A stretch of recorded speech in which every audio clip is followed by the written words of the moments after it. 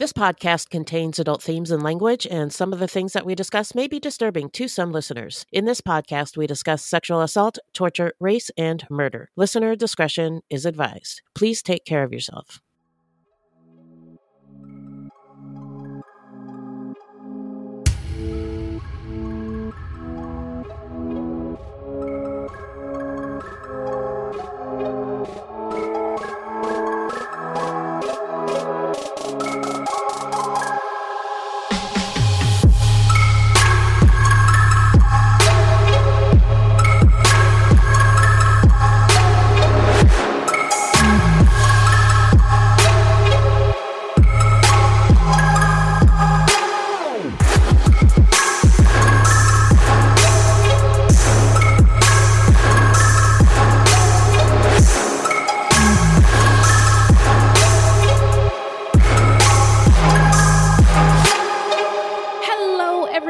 Welcome to Fruit Loops, episode 195. Bienvenidos, bitches. Buiti binafi, and thank you so much for listening.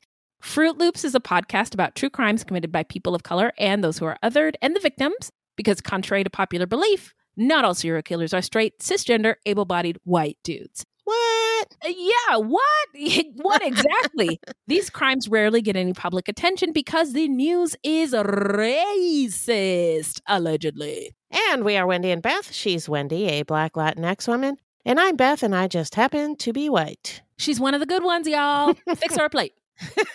We're not journalists, investigators, or psychologists. Just a couple of gals interested in true crime. Also, the opinions expressed in this podcast are just that, our opinions. All right, so who are we talking about today, Beth? Well, today we're talking about Stanley Tookie Williams III. He was the co-founder of the Crips gang, and he was convicted in 1981 for the murders of 4 people. All right, well, before we get into it, how you doing? I'm doing great. We got some really good opportunities this week, and we're pretty stoked about it. Yeah, it was an exciting week, mostly because I got to see Beth in person. It was so cool. And see her face and like touch her face and like, what else did I smell her hair and all kinds of really cool stuff. So let's get into some listener letters. Well, hello, angels. Thank you. Yeah.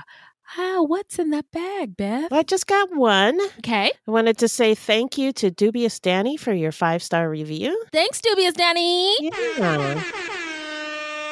And please send any questions or comments to fruitloopspod@gmail.com or leave us a voicemail at 602-935-6294. And we may feature it on a future episode. Also, join us on Patreon, where we have literally hundreds of hours of bonus content. And we have a video club for 12-plus patrons where you can interact with us in person. It's true. Yeah. So we have no new Patreons this week, but just a reminder, we love our supporters in any way, shape, or form. And Dubious Danny, because I've missed singing songs for our Patreons, I got a tune for you, Dubious Danny. Danny, Danny, Danny, I can't let you go. So, yeah, that's that. Let's take a quick break and get into the story when we come back.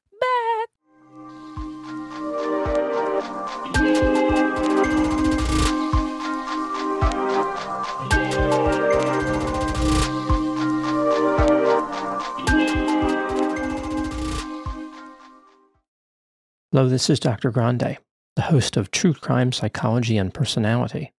On my podcast, I explore and explain the pathology behind some of the most horrendous crimes and those who commit them. We discuss topics like narcissism, psychopathy, sociopathy, and antisocial personality disorder from a scientifically informed perspective. What is a narcissist? How do you spot a sociopath? What signs can you look for to protect yourself from these dangerous personalities? It's not just about the stories, but also the science and psychology behind them. So if you're interested in true crime or mental health, I'd encourage you to give my show a listen wherever you get podcasts. My name is Bill Huffman, and I am a former Cleveland news producer, and I am now the host of the podcast, Who Killed? I began the show focusing on the unsolved murder of Amy Mihaljevic. And now each week, I explore a different case with a focus on some of the victims who don't get the attention they deserve.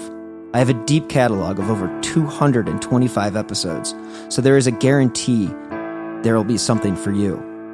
Who Killed is an evergreen podcasts, killer podcasts, and slow burn media production. Subscribe today wherever you get your favorite shows. And we're back. Remind us, Beth, who is our subject today? Our subject today is Stanley Tookie Williams III, co-founder of the Crips Gang, who was executed in 2005 for the murders of 4 people. Stanley, I can't figure out, why you killed people. Stanley. Now let's get into you some... You really did miss singing, didn't I you? did. All right. So we want to say rest in power to the victims. Albert Lewis Owens was 24. And the entire... he basically killed a whole family. The Yang family. Sai Shai Yang was 67. Yen E Yang was 63. And Yi Chen Li was 43. And love and light to those who were left in the wake of this case and the victims.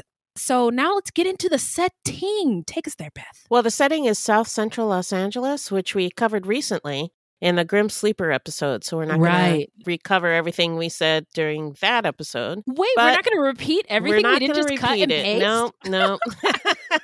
But as we discussed in that episode, Los Angeles was segregated from the beginning due to redlining. That's right. And the Black population doubled during World War II when the need for workers in the aerospace industry and other wartime jobs caused the U.S. government to make it illegal for government contractors to discriminate in hiring. But there were a few places that they could live, and by 1940, approximately 70% of the Black population in Los Angeles was confined to the Central Avenue corridor.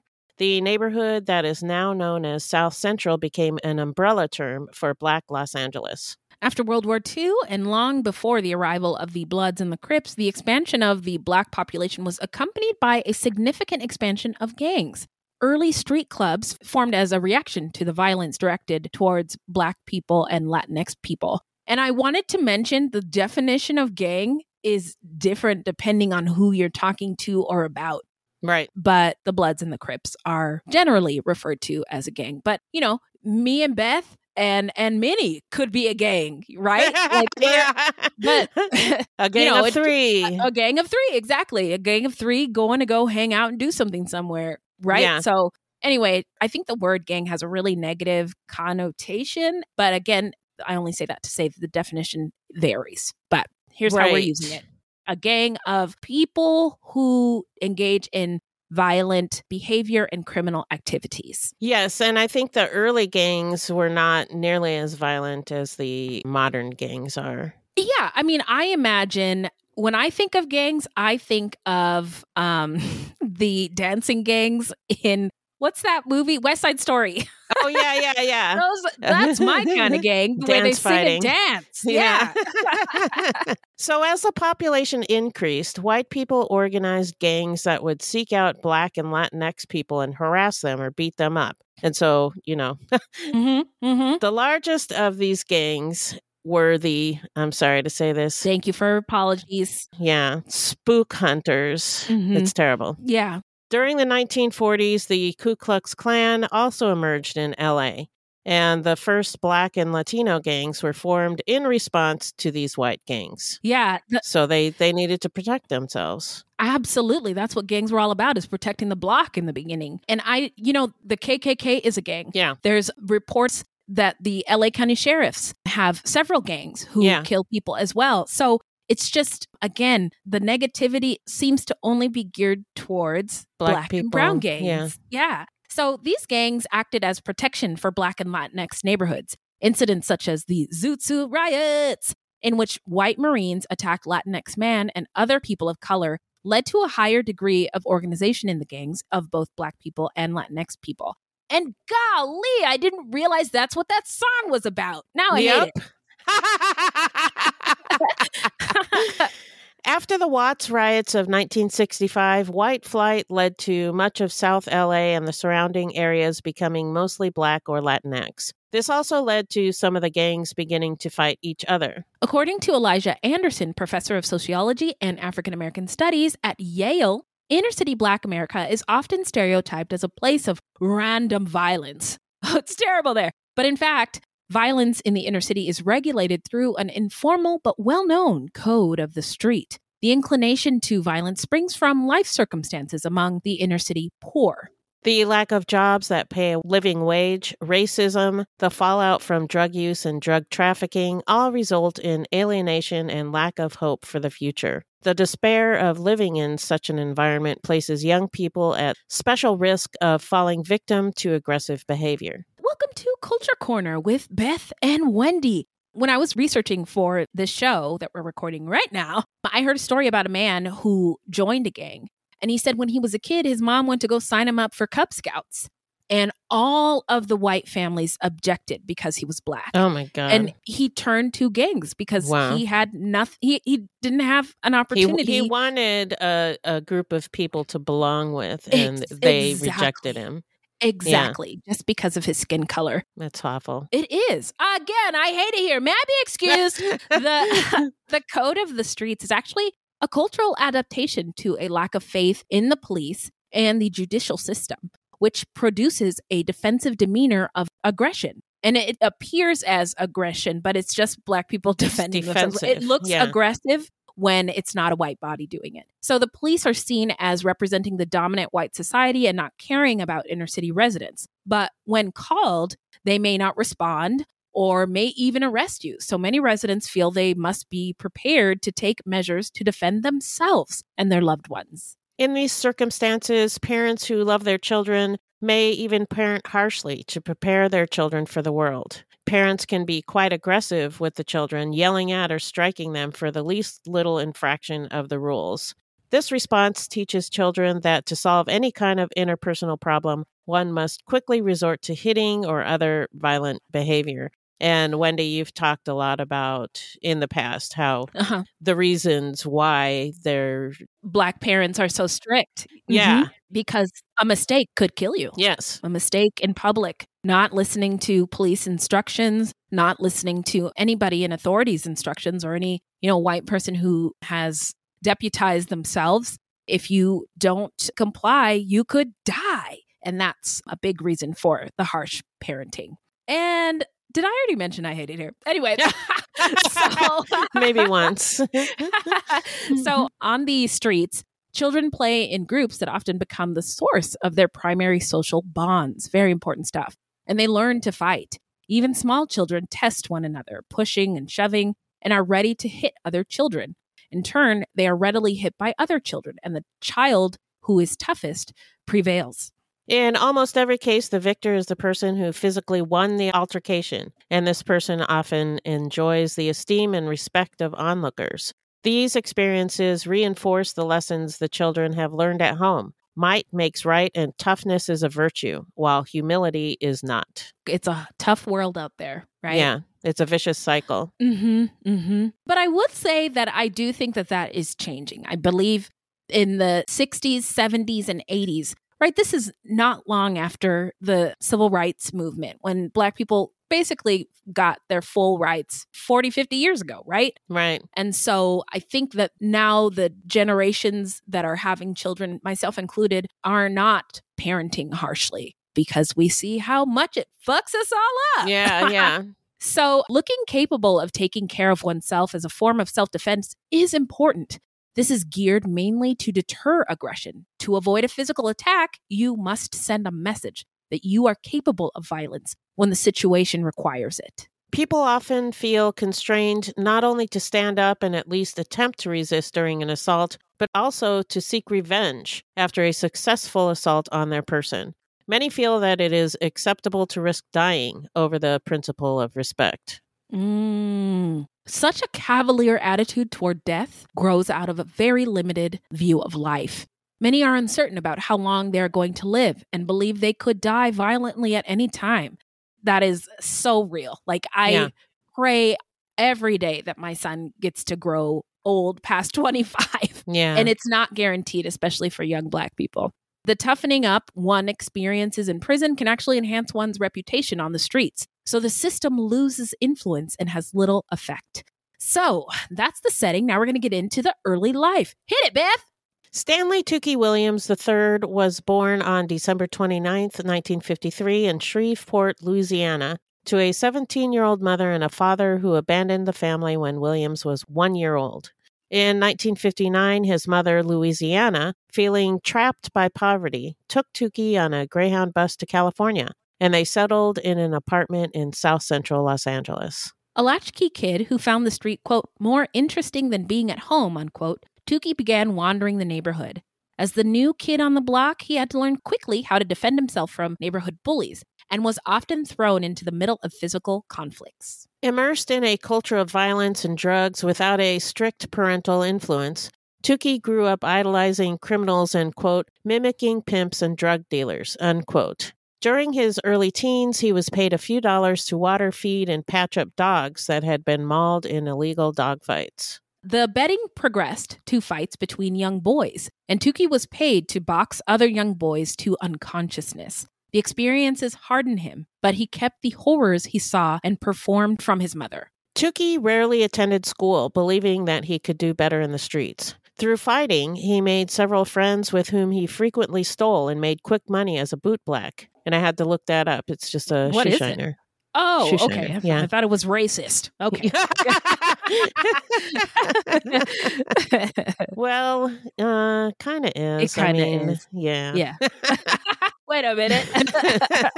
It's one of those things where it's like, oftentimes I come across this where I don't know for sure if it's racist, but it sure feels like But it feels racist. Yeah. Yeah. And I think that's one of the jobs that Black people could do, Right. and would be okay, Uh-huh. Mm-hmm. Mm-hmm. Yeah. Anyway, one of his new friends was Raymond Washington, who Tookie met in 1969. At the age of 16, Raymond Washington formed what would become known as the Crips, a group initially founded to protect the neighborhood from other large gangs. They later became the East Side Crips. In 1971, Tookie Williams joined with Raymond Washington, starting what would later be known as the West Side Crips. After much of the Black Panther power base was eliminated during the tumultuous 60s, and as other social and political groups became ineffective agents for social change in Los Angeles, Washington, who was too young to participate in the Panther movement during the 60s, but absorbed much of the rhetoric, fashioned his quasi-political organization after the Black Panthers. That makes so much sense. We talked about, I think, in a pretty recent episode about how there was so little hope after all of these Black leaders were killed. Yeah. That it would be another reason to turn towards a gang. Right. Washington also admired an older gang that remained active throughout the 60s called the Avenues, led by Craig and Robert Munson. He decided to name his new organization the Baby Avenues, aka the Avenue Crips, to represent a new generation. Yeah, it was actually the Avenue Cribs. Cribs? Yeah. Avenue. Like baby cribs. Babies. Oh. Baby cribs. Yeah. Or Got it. baby avenues. Yeah. Oh, and then okay. it eventually turned into the Crips. I'm Got not it. really sure. Like, there's a bunch of different theories about how it changed, but it did change, and I don't know why. Oh, well, look at that. Yeah. Hey, do you know about crip walking? I saw something about it, but I don't know what it is. Oh, it's a dance. It's a dance. dance. A farm. Yeah. So they do have dancing gangs. It's crip walking is Crip walking. yeah. And Snoop Dogg does it. You can YouTube videos of people crip walking. But for a while, it was a really, really trendy dance that people who were not crips would engage in, myself included. Interesting. But technically, my understanding is that they are like doing gang signs with their feet. Don't quote me. Actually, don't fact check me on that. But it's a dance. Crip walking. Interesting. Mm-hmm. So Washington's initial intent was to continue the revolutionary ideology of the 60s and to act as community leaders and to aggressively protect their local neighborhoods. This is all good things. Yes. When the police won't do it or any other authorities won't do it. Yeah. Yeah. Let's. We got mines. I got mine. Right. The revolutionary vision, unfortunately, did not endure. Because of immaturity and lack of leadership, Raymond Washington and his group were never able to apply their vision of neighborhood protection into a broader progressive strategy. They were immediately met with conflict by other neighborhoods, and from 1969 to 1972, neighborhoods began to clash that challenged the Crip identity, leading to a long and bitter rivalry with the Bloods. The Crips began to splinter in the 1970s, and then the Crips would not only fight with the Bloods, but also many Crip sets would fight each other. The original Crips consisted of approximately 30 members. In 1972, there were about 8 to 10 Crip neighborhoods, which grew to about 45 in 1978. In 1972, the Crips were being blamed for a series of crimes, including the beating death of a 16-year-old boy outside the Hollywood Palladium and the murder of a pimp in South Los Angeles. By 1979, the Crips had evolved into a statewide organization, and Williams and Washington lost control of the group. Today, the Crips is a collection of structured and unstructured gangs that have adopted a common gang culture. Crips membership is estimated to be 30,000 to 35,000. Most members are Black males from the Los Angeles metropolitan area. There are also large national-level Crips gangs that operate in 221 cities in 41 states. Wow! That's a lot. The main source of income for Crips gangs is the street-level distribution of drugs, but the gangs are also involved in other criminal activity, such as assault, auto theft, burglary, and homicide. According to state prison files, Tookie had juvenile convictions for doing drugs and auto theft in 1970, and he was sent to a youth detention camp. He attended John C. Fremont High School, but was expelled in 1971. He later spent 2 years in junior college. So to go from being expelled, and they said that he didn't go to school very often, to later spend 2 years in being junior in college? Yeah. That's pretty impressive. He must have been pretty smart. I think he was very smart, and we'll learn later how smart he was. Okay. So Williams took up bodybuilding and bulked up to 300 pounds. Whoa! Developing biceps that measured 22 inches around. Yeah. Have you seen pictures? I have seen pictures of him. Yeah. He, I would say a snack. He was bulked up for sure. That's how Wendy likes him. Sorry. It's very inappropriate. I'm sorry.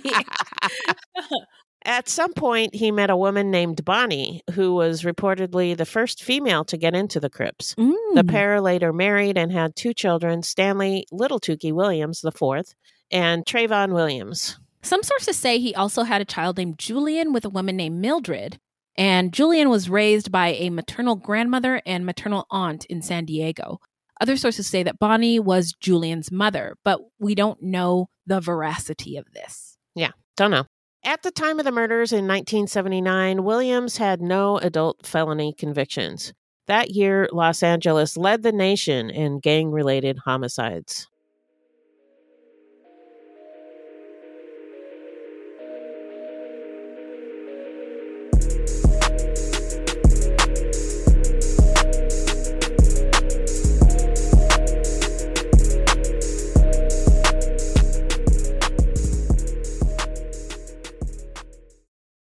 The truth about the Haditha massacre has been covered up, but not anymore. I know you know what happened. They went into houses and killed women and children. What are you thinking? What a mess.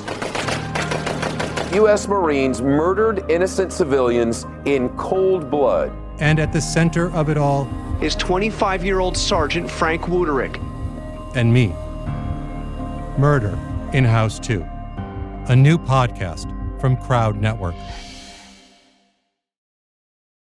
On the morning of August 1st, 1966, shots ring out from the observation deck of the clock tower on the University of Texas campus.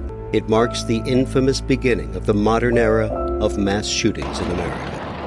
You're listening to Stop the Killing podcast. Join us as we take you behind the crime scene tape to explain global mass shootings and mass attacks. I'm Sarah Ferris, but more importantly, this is Catherine Schweit, the former head of the FBI's active shooter program. I spent 5 years as the FBI's top executive looking for answers to the mass shooting crisis. I've been at the shooting scenes, I've traced heroic acts of bravery, and I've sat silently and listened to the heart-wrenching stories from survivors. Amongst this horror, there is hope. We all hold the key to stop the killing. You just need to know how to unlock the door. Download Stop the Killing and be part of the solution. Search Stop the Killing on Apple, Spotify, and all the usual suspects.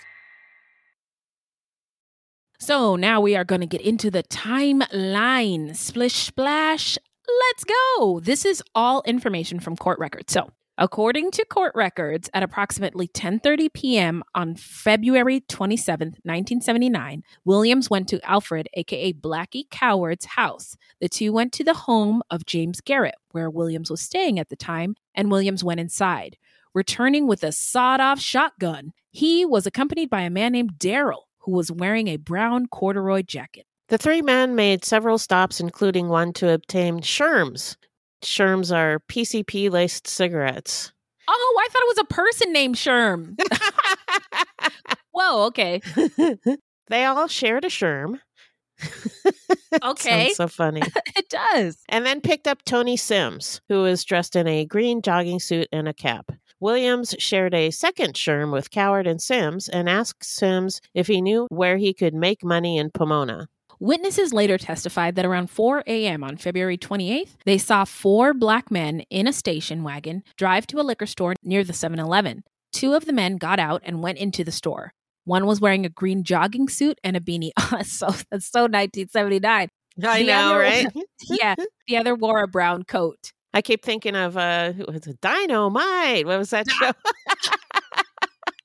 What was that? Is that the Jeffersons? No, it was Good Times. Good Times. Yeah.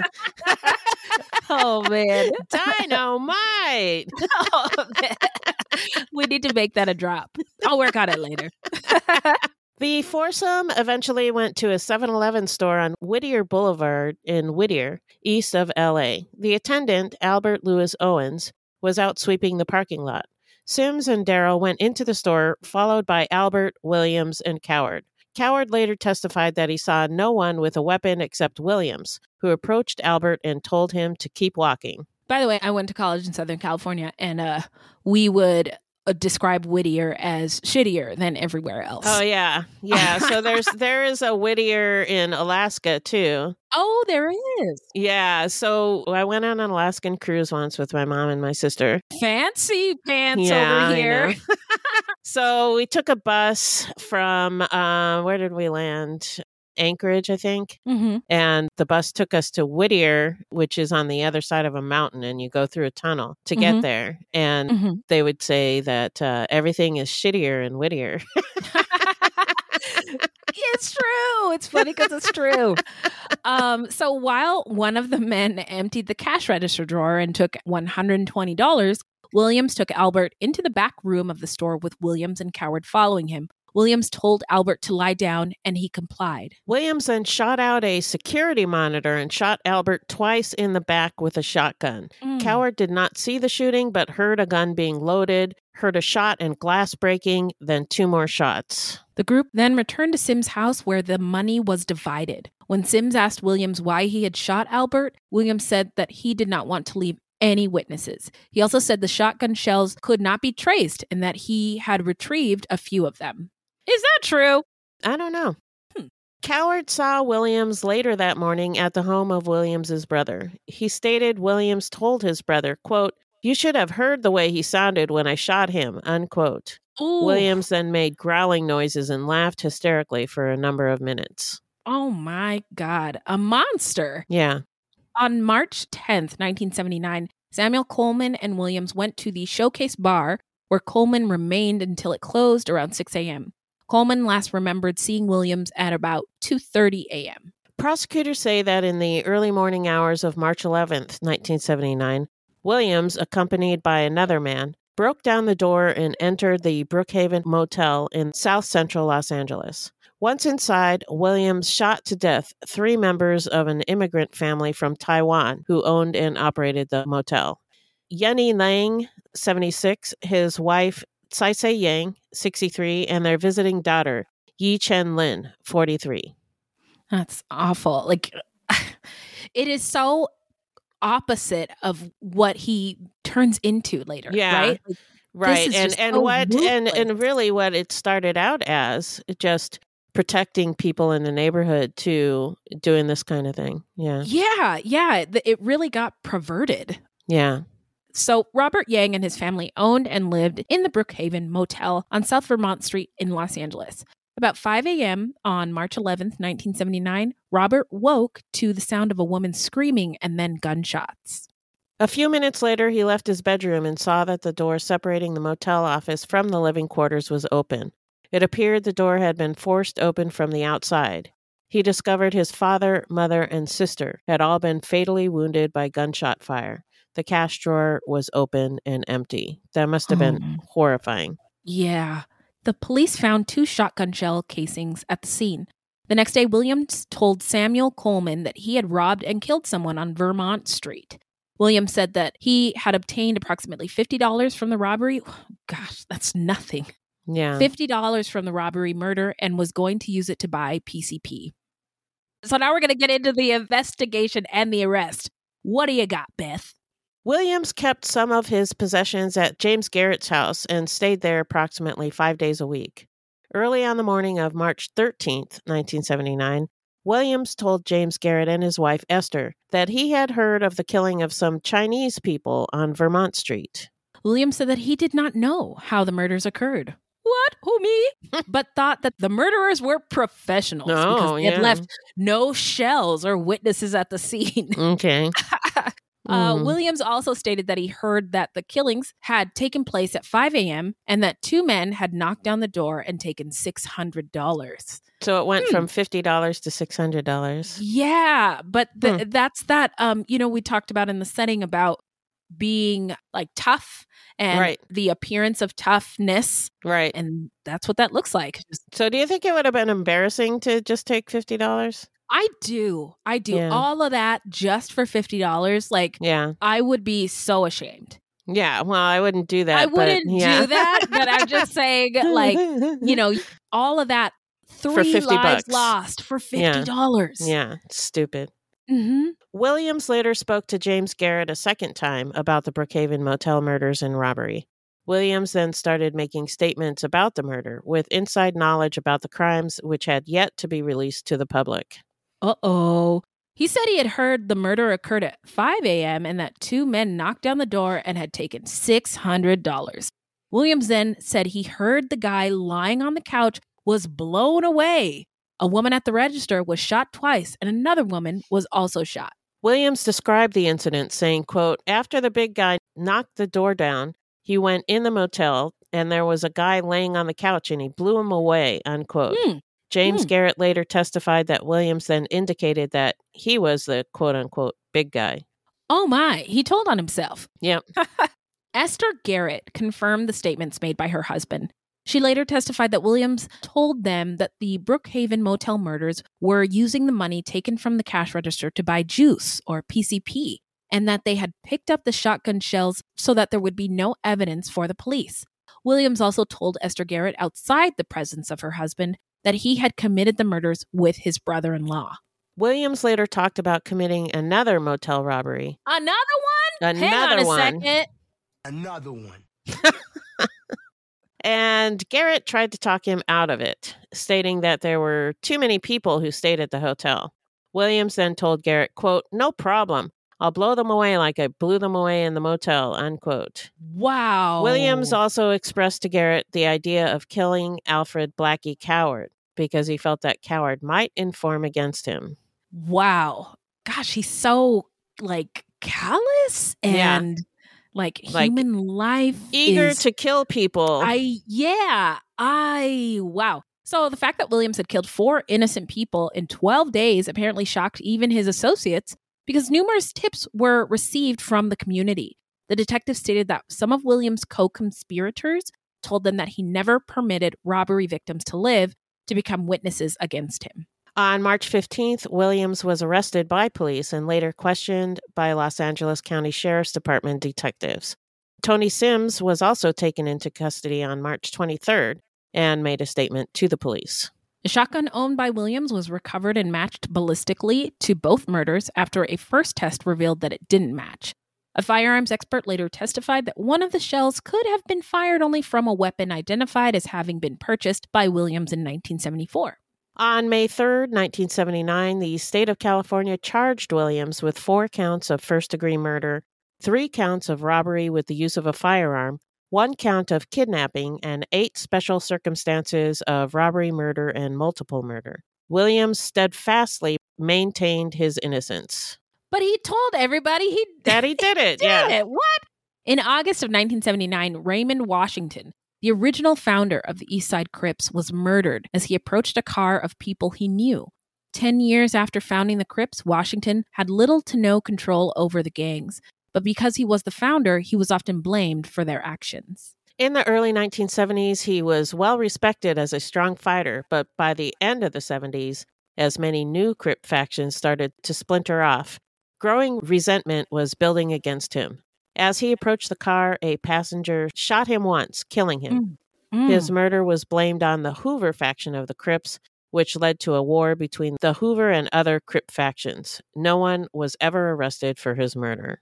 So now we're going to get into the trial. On February 10th, 1981, Williams went to trial. No fingerprints, blood, or clothing at either crime scene connected Williams to the shootings. The main physical evidence against him was a shell casing at the motel, matched to Williams' shotgun by a sheriff's expert whose testing methods Williams' lawyer called junk science. The chief eyewitness was Alfred Coward, who took part in the 7-Eleven robbery and was given immunity from prosecution. He testified that Williams had forced Owens into a storage room at gunpoint, shot the clerk, and later laughed about it, imitating the sounds Owens made as he died. That's cold. Yeah, super cold. Also, Coward, what an unfortunate last name. Yeah. James Garrett, Esther Garrett, and Samuel Coleman also testified, saying that he confessed to the killings. George Oglesby, an inmate housed in the same cell block as Williams, testified that Williams admitted to shooting a man, a woman, and a child in the course of robbing a motel. Oglesby also testified in detail about a plan Williams allegedly concocted to escape from jail during a bus transfer from jail to court. Tony Sims did not testify at Williams' trial, but implicated him at his own trial for participating in the murder of Albert Owens, which resulted in a life sentence. 4 witnesses provided testimony identifying Williams as the perpetrator of the Brookhaven Motel murders and robbery. On the defense's side, a woman named Beverly McGowan testified that she and Williams had dined and spent the night together on the night of Owens' murder. Fred Hollowell, Williams' stepfather, testified that he saw Williams at the Showcase Bar on March 11th, 1979, the morning of the Brookhaven Motel murders and robbery. Eugene Riley, an inmate in the same cell block as Williams, testified that he saw Williams in the parking lot of the Showcase Bar at about 5 a.m. on March 11th. Riley said that he gave Williams a ride home at approximately 5:30 a.m. and that Williams was smoking a sherm at the time. I am so delighted that I learned a new term, sherm. Sherm. I wonder where that comes from. I do Sherm. Shh. I'm gonna have to It's Google angel it, dust, right? Yeah, PCP. Angel dust, PCP. And in a cigarette, specifically. Yeah. Doing drugs. Well, Joseph McFarland, another inmate in Williams' cell block, provided testimony impeaching Ogilvy's credibility.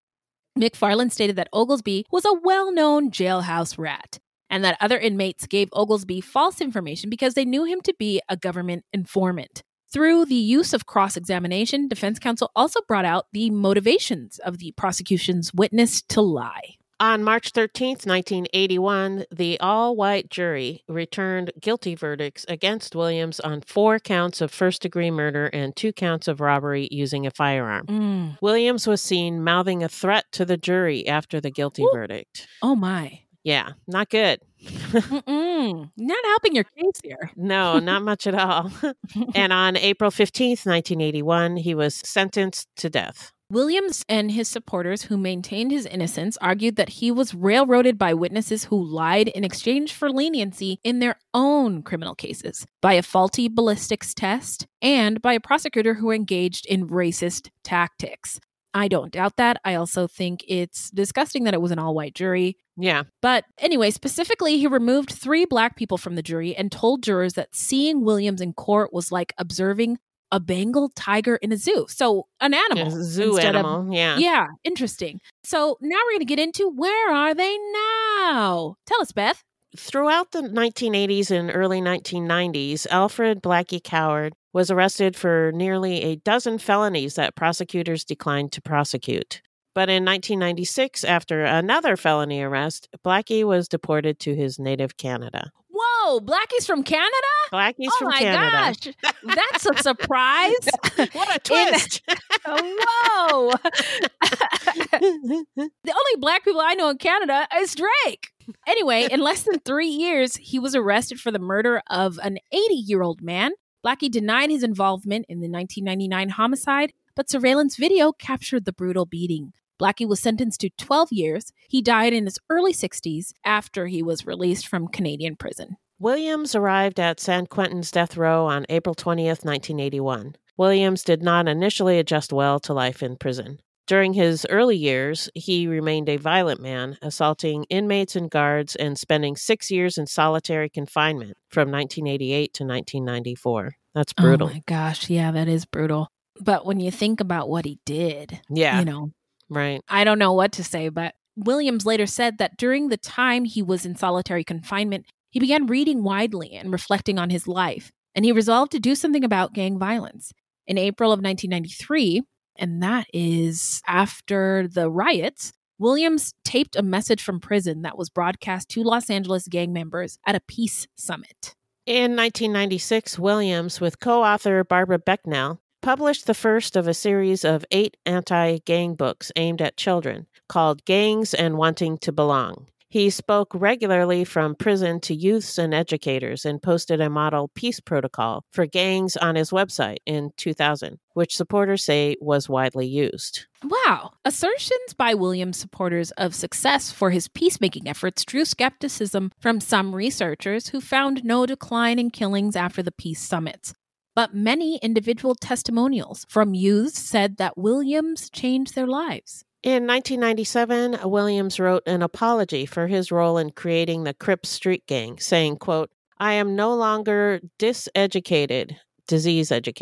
I am no longer part of the problem. Thanks to the Almighty, I am no longer sleepwalking through life," unquote. In 2001, Williams published a memoir of his years behind bars on San Quentin's death row, intended to warn kids away from following his life of crime. In 2002, Williams was nominated for the Nobel Peace Prize in recognition for his work against gang violence. That's wild. What a turnaround. Yeah. Although he did not win the award, many supporters spoke out in favor of the former gang member's transformation into a social reformer. He would be nominated for the award 6 times in total. Holy shitballs. That is remarkable. Wow. Yeah. In 2004, his book, Blue Rage, Black Redemption, a memoir, was published. The book was written with the intention to warn kids away from following Williams' life of crime. His story was also turned into a TV movie, Redemption, the Stan Tookie Williams story, starring Jamie Foxx. Whoa! Yeah. By the way, thoughts and prayers to Jamie Foxx. He's in the hospital right now. Oh, really? What happened? Stroke. I think he had a stroke, Oh, no. his daughter said. So he's no. having some health issues, and he's an amazing actor. Oh, I hope he recovers. Me too. Yeah.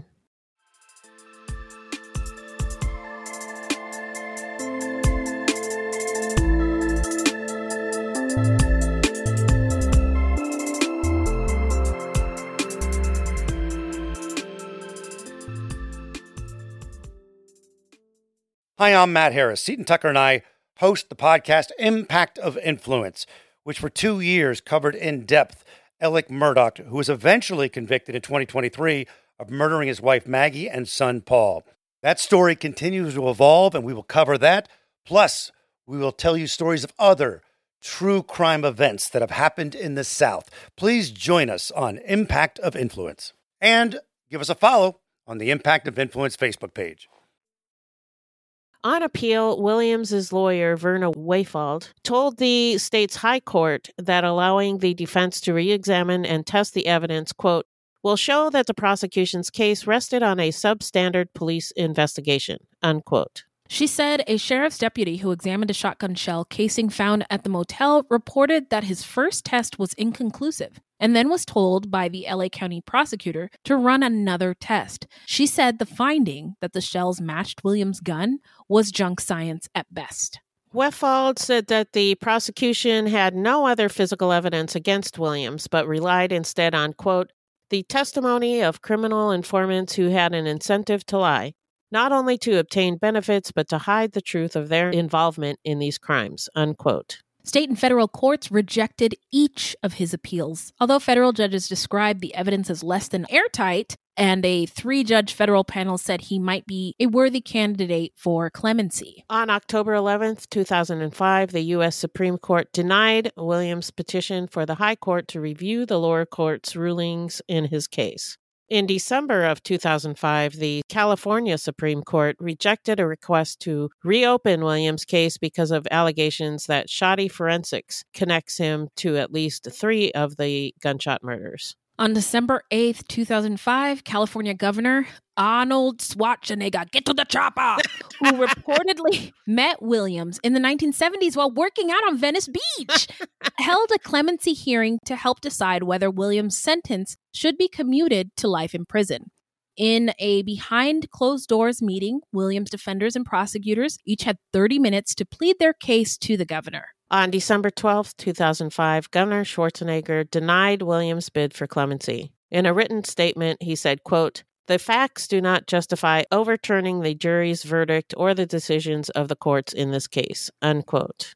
I remember when this all went down. Me and my husband, me and Old Whitey's friends smoking hookah in our house, talking about Tookie Williams. And I was like, no, he should not be put to death. He's totally changed his life around. But nobody agreed with me. And now I have a podcast. So there. No.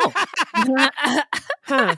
Were they all white? No. Some of them were, but there was Asian, Southeast Asian. All kinds of people. All kinds of people, yeah. Huh. So to his supporters, Williams was a man who had turned his life around in prison, writing 8 children's books denouncing gang life. But to others, Williams was a murderer who co-founded the violent Crips gang and unleashed a crime wave that changed Southern California. Williams said that he was a changed man and of value to society because of his anti-gang writings from behind bars. Schwarzenegger noted that Williams had never apologized for the murders. Williams maintained that he did not commit them. Yeah, it's kind of interesting how he went from bragging to claiming his innocence for decades. Like he never admitted to committing any murders. Yeah. Mm-hmm. Williams was executed on December 13th, 2005. He spent his last hours in a 45-square-foot death watch cell where he was given a new set of clothes, jeans, and a blue work shirt to change into before being escorted to the death chamber. While in the cell, Williams spoke by phone with his attorneys as the governor and courts rejected last-minute requests for a stay. He had his visitors brought into his cell one at a time and gave them his formal goodbyes, then gathered them all as a group and addressed them all. Todd Slosek, a spokesperson for the prison, said, quote, he has been very calm, very quiet, and very respectful of the staff, unquote. Outside the prison gates, about 2,000 death penalty protesters prayed for a last-minute reprieve, while a few motorists shouted from their car windows, kill him! Whoa! He offered no resistance as he was strapped to the gurney in the death chamber, but according to reporters who witnessed the execution, he appeared exasperated as prison officials hooked him up to the intravenous tubes. One reporter said it took 36 minutes from when Williams was brought into the chamber for him to be pronounced dead. At one point, Williams looked around and appeared to ask, quote, you doing that right? Unquote. Whoa. Yeah. So the state murdered him. And I don't think you can, what's that? 2 wrongs don't make it right. No. Williams, 51, was pronounced dead at 12:35 a.m. There were no last words. A total of 39 people watched Williams die, including a few he invited to be witnesses.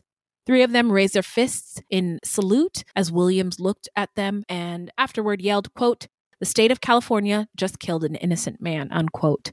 Laura Owens, stepmother of one of Williams' murder victims, burst into tears at the outburst.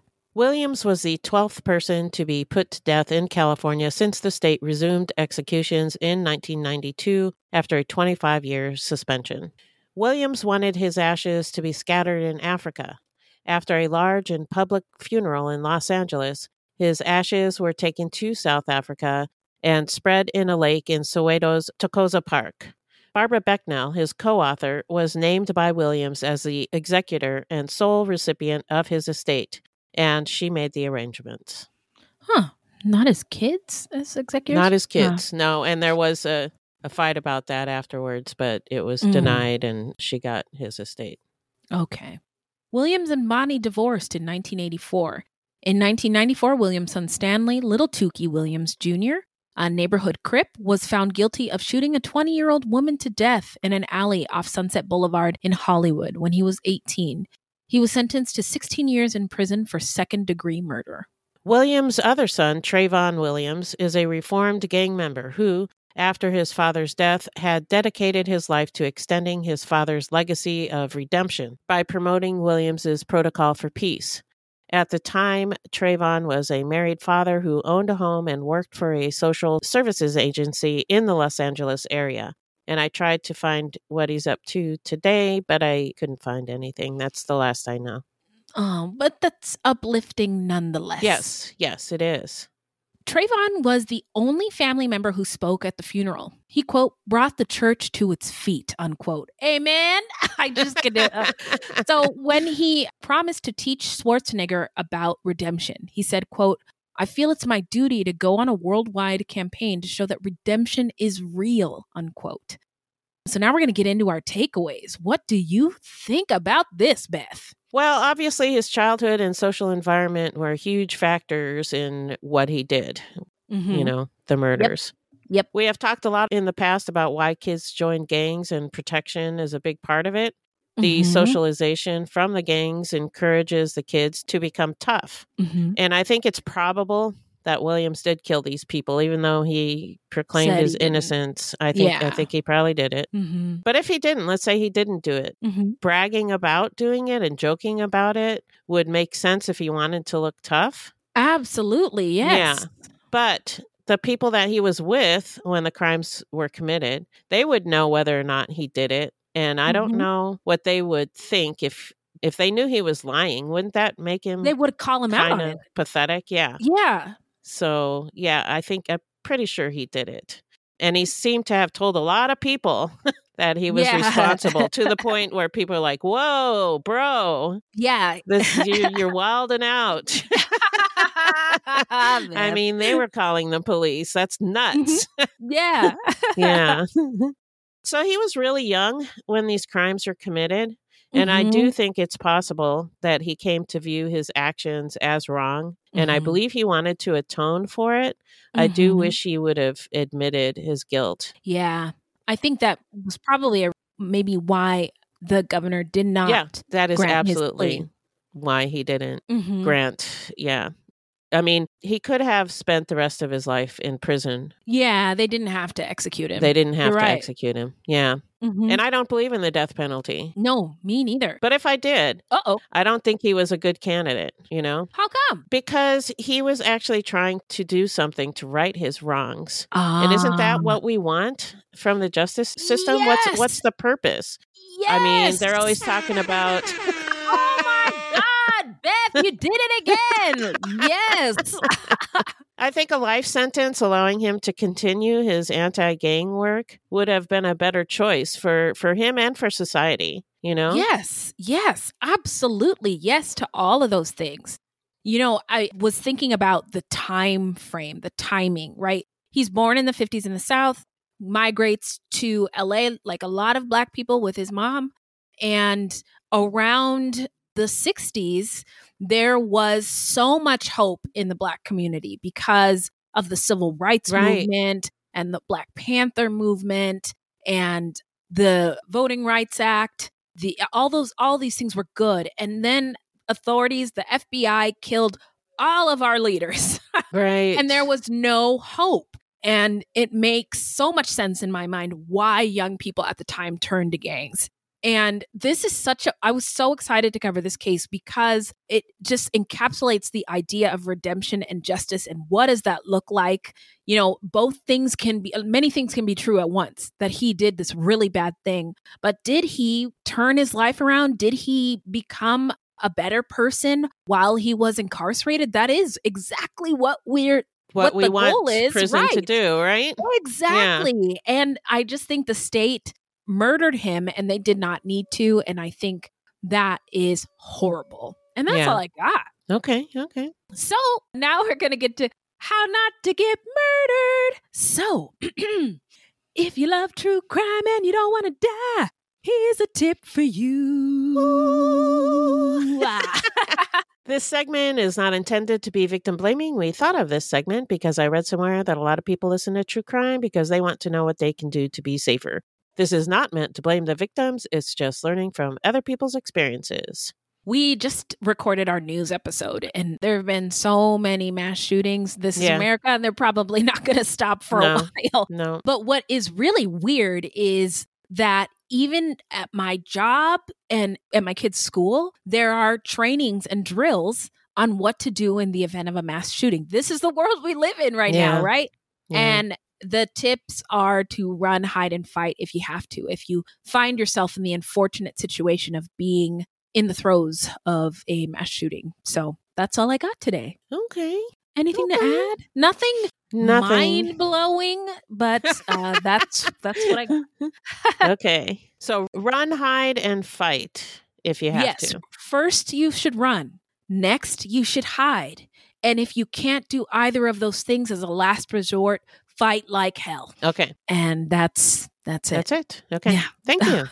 Yes. And I hate it here. So now we're going to get into the shout out portion of our show where we shout out any content by people of color or about people of color or any true crime goodies. I just wanted to shout out 1000% Me, Growing Up Mixed on HBO. It's by W. Kamau Bell. And he started by interviewing his own kids who are, he's Black and their mother is white. And it's about multiracial children and their families sharing their joys and their struggles of growing up mixed. And it's only an hour. I will be watching it with my kids, but I watched it last week and I loved it. I loved hearing these young people talk about who they are. I'm just 1000% me is what they say. So it's really great on HBO. And Love and Death on HBO. Yeah, I've been watching that. What the heck? Yeah. Oh my God. I just finished episode. This lady, she chopped this other lady up with an axe. Yeah. Like, whoa. So this is like the third version of this story that I know of. And Candy is another one? Candy's another one. And then there Jessica was Biel? Yep. Justin Timberlake's wife? Yep.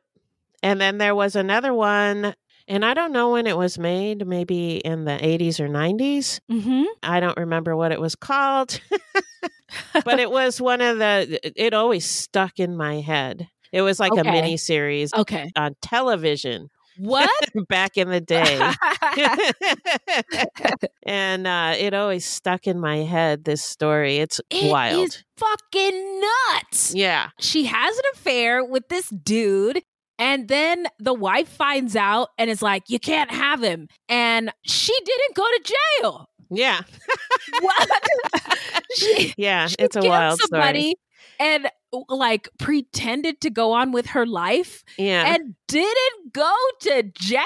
What the fuck? Oh, so nuts. Anyway, so both of those things are on HBO. 1000% Me, cool. Growing Up Mixed, and Love and Death about Candy Montgomery, I think is her last name. So I have one. I haven't been watching a lot of content, but I did catch a movie on the plane on my way back, and I really enjoyed it. It's called 3,000 Years of Longing. Have you watched it? No, I haven't even heard of it. What the heck? What is this? It's a story about a woman, and the woman is played by Tilda Swinton. Already love it. And she is I think she's a professor, and she goes to a conference in Turkey, I think, and she finds this bottle, and she opens it up, and a djinn comes out, which is basically a genie, right? Uh-huh. And she gets 3 wishes. And the djinn is played by, I can never remember how his name is pronounced. Idris Elba? Idris, is it? Oh, yeah. Idris Elba. Yeah. Mhm. And I love him so much. Me too. Another snack. Yeah, it was so good. I almost cried on the plane. 1,000 Years of Longing? 3,000 Years of Longing. 3,000 Years of Longing. Okay. Yeah. Oh my God, I'm so on it. It's really good. Yeah, I enjoyed it. And there's a lot of different stories. I watched it on the plane, so I don't know. I don't know where you can watch it. But okay, it came out in 2022, and according to the Googleisha, you can watch it on Peacock. Oh, cool. Peacock. Right. Fantastic. I might watch it again. It was that good. I'm going to watch it right now. Yeah. I can't wait. Do it. So those are 1000% Me, Growing Up Mixed on HBO Max, and Love and Death on HBO Max, and 3,000 Years of Longing on Peacock. So, oh man, not sad. Yeah. Okay. Well, it looks like we're at the end of the show, everyone. In the meantime, Beth, where can the people find us until next time? Our website is fruitloopspod.com, and we use Fruit Loops Pod for all of our social media. The footnotes for each episode can be found on our website, plus check it out for the different ways that you can support the show and become a Fruit Loops patron. You can also support us by supporting our sponsors or by giving us a 5-star review. Hell yeah! So, this is a weekly podcast, and new episodes drop every Thursday. So until next time, look alive, y'all. It's crazy out there.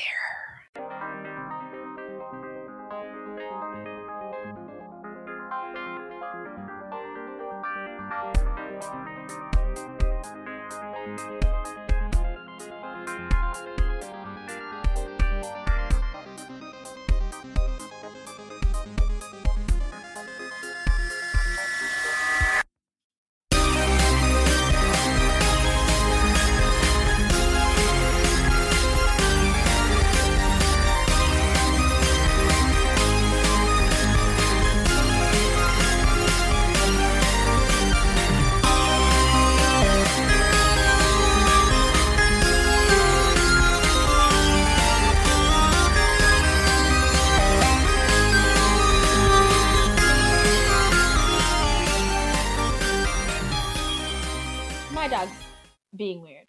Can you be quiet? Coco, have some respect. Anyway. Oh, it's my turn. I was waiting. Oh, hi, Beth. You're so funny. Oh, my turn. So now we've done this before, right? Yeah. I can't remember what I was gonna say, but okay. Okay. Damn, you looks good. Won't you back the thing up? You's a fine motherfucker. Won't you back the thing up? Call me Big Daddy when you back the thing up. And we're back. Wow, I really fucked that up. Sorry.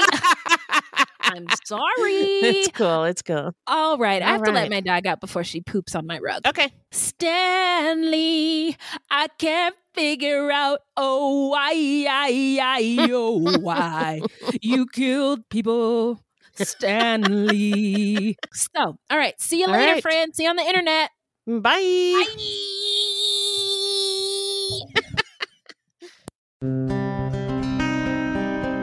A detective came and knocked on the door, and I said, "Is it Renee?" And he just gave me that solemn look. It was the worst day ever. The Proof podcast is back with a new case and a new season. 23 years ago, 18-year-old Renee Ramos went missing. Her body was later found in an empty Home Depot building on the edge of town. I don't think that they arrested the right people. It's about time somebody's trying to do something. She had a black eye about 2 weeks before she was murdered. They are involved. They definitely had her body and her backpack. You know people are going to judge you, right? Of course. They're judging me now. They've been judging me damn near my whole life. You can listen now to Season 2 of Proof, wherever you get your podcasts, and follow along with us as we reinvestigate the murder at the warehouse. I have to ask, did you kill Renee?